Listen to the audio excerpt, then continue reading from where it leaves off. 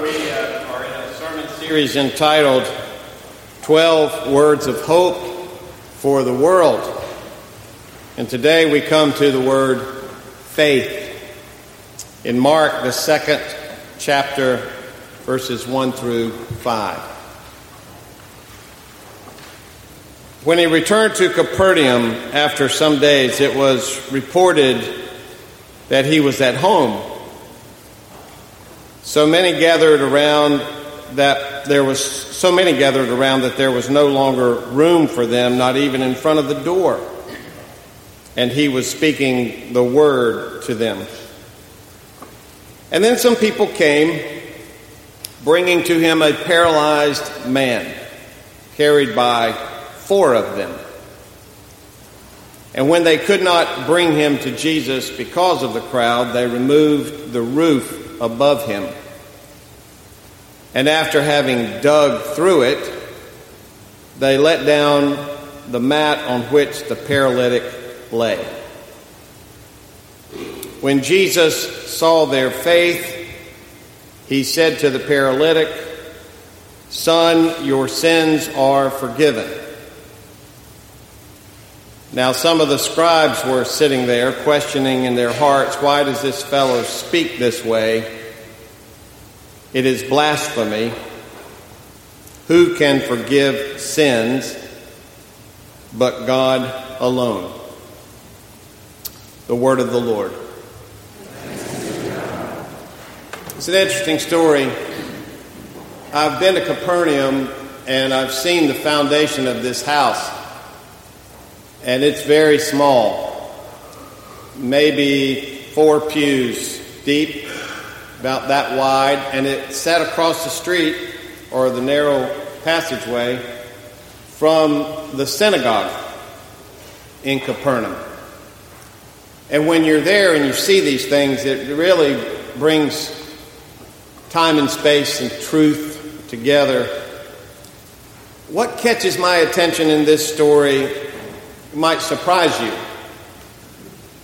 It's not so much that Jesus had the power to heal this man, because we take that for granted, don't we? There's no limit to what God can do. What strikes me in this story are these 4 people who carried this man to Jesus. Now, we aren't given their names. We don't know anything about them. We don't know when they met Christ or how they had any sense of impact of what he could or could not do. These 4 people are nameless instruments of God's grace. And there are a lot of people like these 4 people in our world today.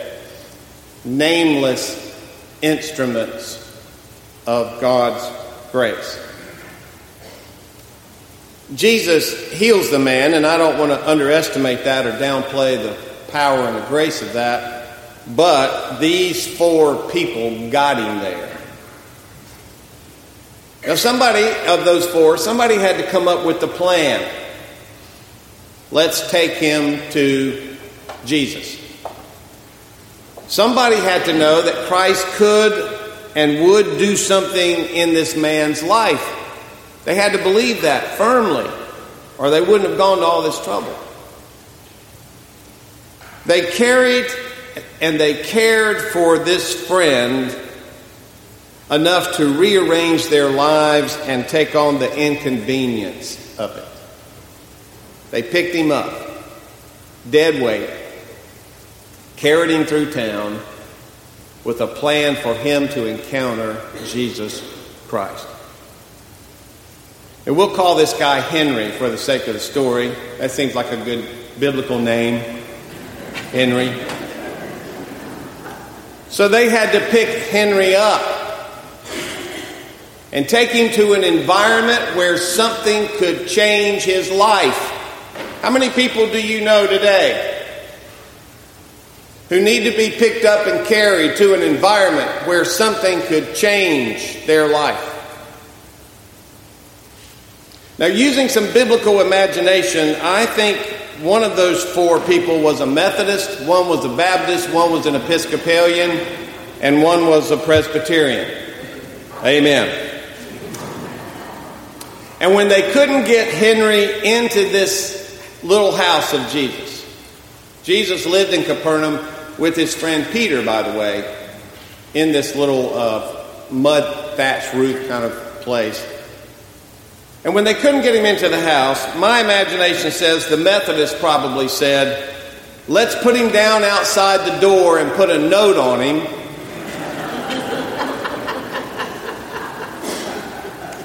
And maybe when the Bible study's over, Jesus will come out, trip over him, and heal him.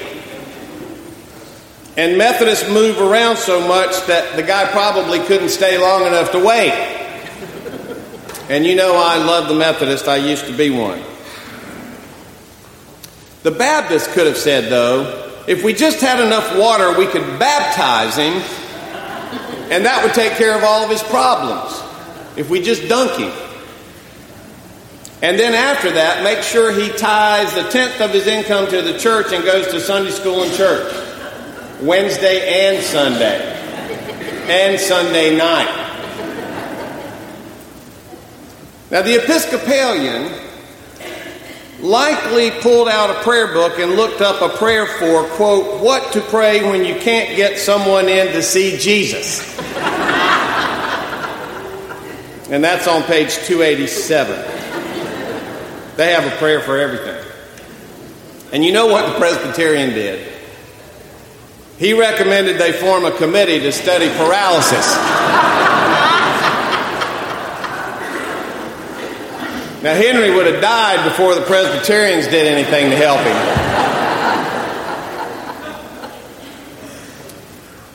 Well, what they did do, these four people, is they tore open the roof. Now, that is no small thing. A mud-thatched roof, and the house is full of people, and Jesus is teaching the Word, and all of a sudden, a little trickle of dust comes down, and then a branch, and the Bible study has been totally disrupted, and all of a sudden, dust and debris and chaos is spilling in, and they are taking the roof off of Jesus' house. I don't think I would have done that. They're destroying the property of the Lord because they are so driven to get this man's life changed. What that says to you and to me is there are times when we have to take off the roofs. There are times when things are inconvenient. There are times when the plan doesn't work the way we planned it, so we go to plan B. There are times when this is so important.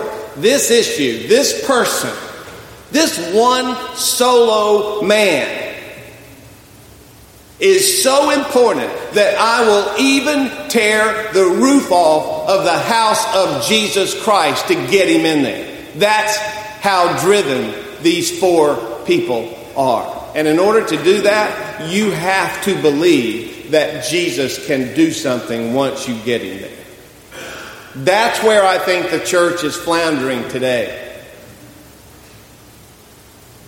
I'm not sure we're still convinced of the power of Jesus Christ to transform human life. And when you lose that, you lose the drive to get other people in his presence. You lose the determination. You lose the sense of urgency that this person needs to meet the Lord. Oh, I'll bring them to church, but I'm not so sure I know how to bring them to Christ. And those can be two different things. They removed the roof above him, and after having dug through it, they let down the mat on which the paralytic lay. Get your head around that. The time is now to do something. Now is the time for something to happen in this person's life or in my life. Now is the time for God to touch my life or his life or her life. There's a time to wait and there's a time not to wait. There's a time to act. And what a privilege it is that God uses human instruments in the healing process. These four nameless people. So when they lowered Henry into the room, the Bible says that Jesus saw their faith. Now that's interesting. Jesus didn't see the interruption. Jesus didn't see the debris. Jesus didn't see that his roof was missing. All of that can be fixed. It doesn't even say Jesus saw the paralysis. What he saw was their faith. And it didn't say his faith. It didn't say Jesus saw his faith, the paralytic's faith, Henry's faith. It says he saw their faith. All five of them working as a unit. Sometimes we need other people to carry us with their faith. They have the faith. Maybe I don't. Maybe I lost mine. But the four of them are carrying me with their faith. You ever had anybody carry you with their faith? Oh, yeah. That's called your mama, who carried you with her faith, or your grandmother, or as in the baptism case today, your great-grandmother, who carries you in your faith when you can't carry yourself. These four were instruments of God's work in the world. God didn't just find Henry and say, I don't want you to be paralyzed anymore. Poof, you are no longer paralyzed. No, it was a human endeavor with a divine consequence. These were working together in tandem. I'm bringing him, you're healing him. That's the church. Bringing people to an environment where something can happen to change who they are. It's amazing God would use us for this. In Hebrews, the definition of faith is this. Now, faith is the assurance of things hoped for, the conviction of things not seen. Let me say that again. Faith is the assurance of things hoped for, the conviction of things not seen. So here's what faith is not. Faith is not wishful thinking. I wish the Lord would do this. I wish the Lord would do that. It's not blind belief in a body of doctrine like I have faith in the resurrection or I have faith that the Holy Spirit's here. Like you believe in Santa Claus or the Tooth Fairy. That's not faith. It's not manipulating God as if to say, if I have enough faith, maybe I can get God to do this or to do that. That's not faith. Faith is knowing something, says the Bible. The assurance of things. Assurance, I know it. Assurance, I know it. Of things hoped for. I'm not just wishing. I have assurance of this thing. I know it. The conviction of things not seen. This is faith. It's knowing something like you know you're sitting here, but that something is not yet here and it is not yet seen. I just know it. I don't have to believe it. I don't have to wish it. I don't have to think about it. I know it. Faith is knowing. I don't think we've talked enough about this. And so people end up having faith and get a parking spot at Walmart. That is just heresy or something. But faith is knowing something. Like I know you're here and you know I'm here. There's no question about it. Oh no, it's faith. These 4 people in Henry knew something before it happened. Jesus saw their faith. They knew Christ would heal him.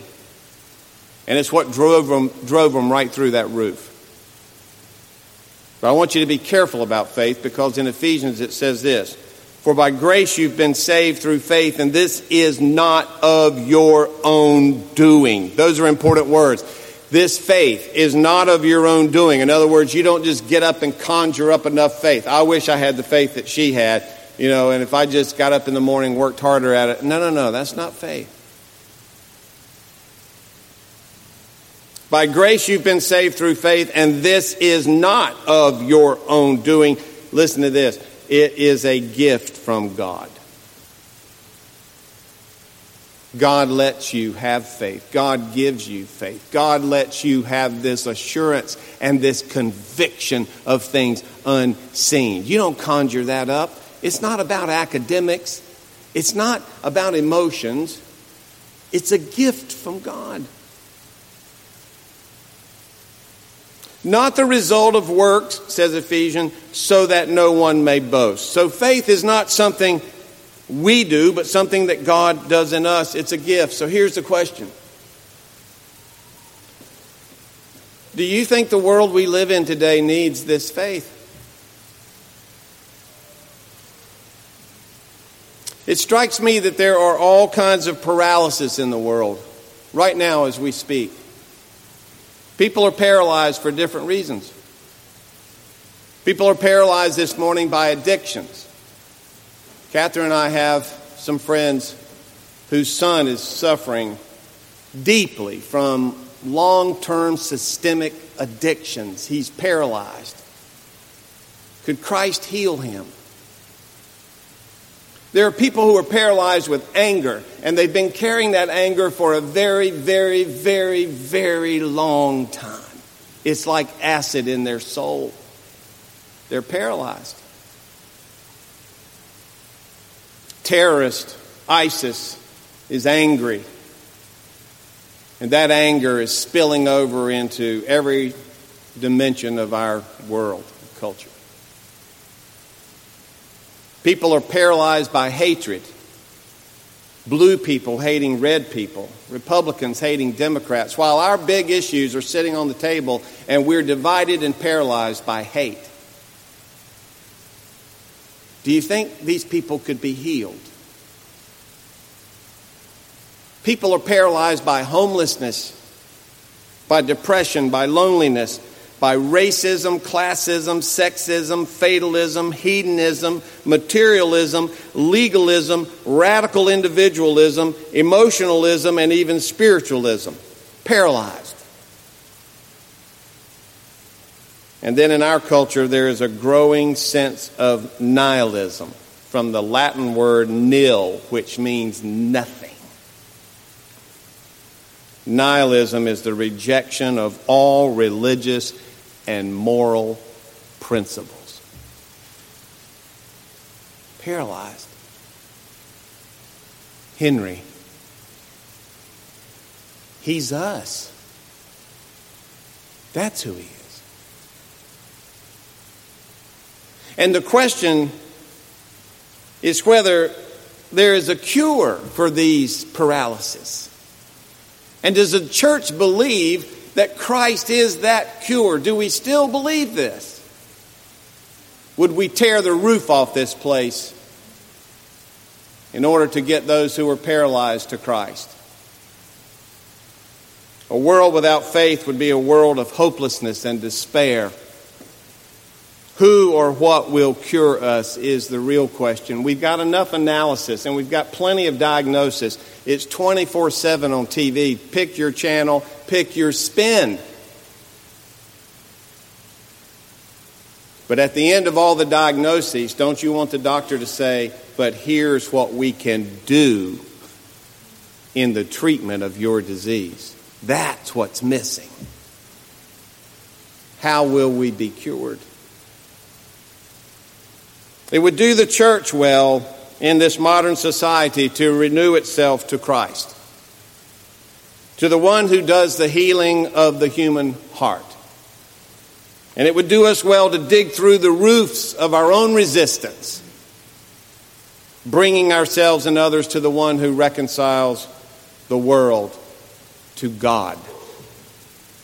In him we have our hope, and in him we place our faith. In the name of the Father, the Son, and the Holy Spirit. Amen.